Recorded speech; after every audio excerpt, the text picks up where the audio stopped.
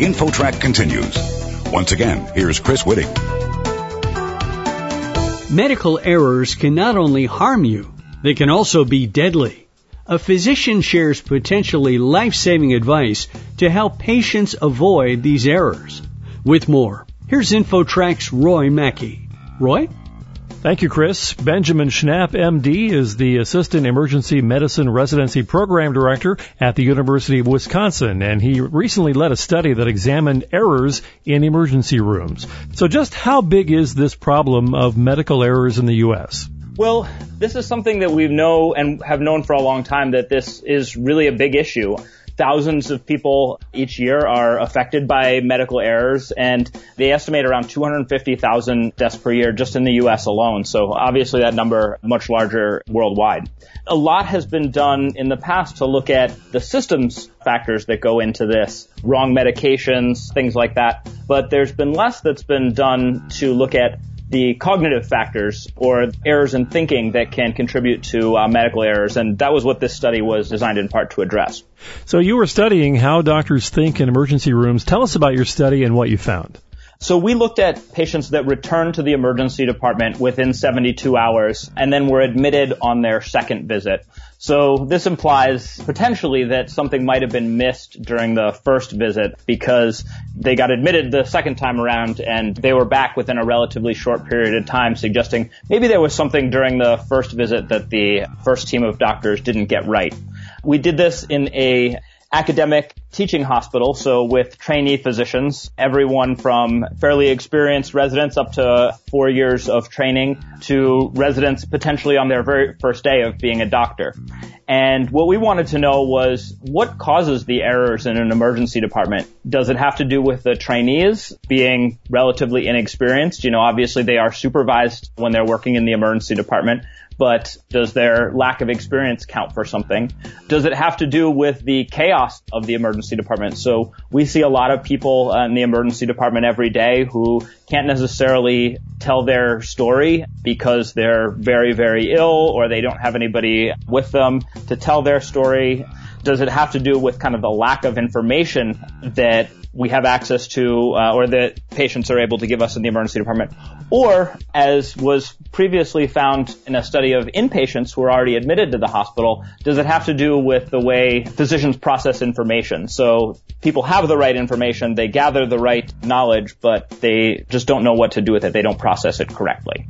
So tell us what you found. What are the most common errors that you saw? Initially, when we went into this, we thought that chaotic emergency department environment would be a bigger factor in this, that a number of errors or a larger number of errors that had to do with information gathering of somehow we couldn't get the right piece of history, we couldn't get the right information. Oh, this patient had, a surgery before and that changes the way we would look at things. But interestingly, that's not what we found at all. The errors that we identified were very similar to the errors on an inpatient medical floor. So a much more controlled environment where they have lots of time to go over things. They have access to all the right information, but sometimes they don't act upon it correctly. So that was very interesting to us. Our guest on InfoTrack is Dr. Benjamin Schnapp from the University of Wisconsin, and he recently led a study that examined medical errors in emergency rooms and the causes behind them. So are the causes that you found for these errors something that's generally easily correctable, or are they pretty difficult? Well, unfortunately, it's probably more towards the difficult side. That's really the meat of being a doctor, is taking all of this information that we get about patients, their past medical history, their medications, their allergies, their blood work, their exam findings, their symptoms, and how they're changing every day, and putting that all together into a diagnosis and treatment plan that makes sense. And unfortunately, that's really hard. People can, legitimately disagree about these things, and, sometimes errors are only really truly visible in hindsight. So this is a tough thing. We had trouble even agreeing on a true definition of error for this study because sometimes these things are hard to pin down. I think of an example. One of the cases was a 88-year-old woman with a urinary tract infection who decided to go home or was discharged from the hospital and then came back several days later and was admitted much, much sicker from her urine infection. Now, to us, that looks like an error. It looks like they made the wrong decision on the first visit. This lady was very old and should have been admitted on the first visit. But we don't know, and it was hard for us to get access to in our study. Maybe there were other things going on. Maybe this lady really needed to get home to take care of her animals. Maybe they had a discussion about it and said, boy, our recommendation is that you come in, but if you really want to try and do this at home with the chance that you'll get sicker, maybe that was a discussion that was had. So these things are unfortunately much more difficult than we'd like them to be. You mentioned this older patient. Is there one particular type of patient who is most vulnerable to medical errors in an emergency room?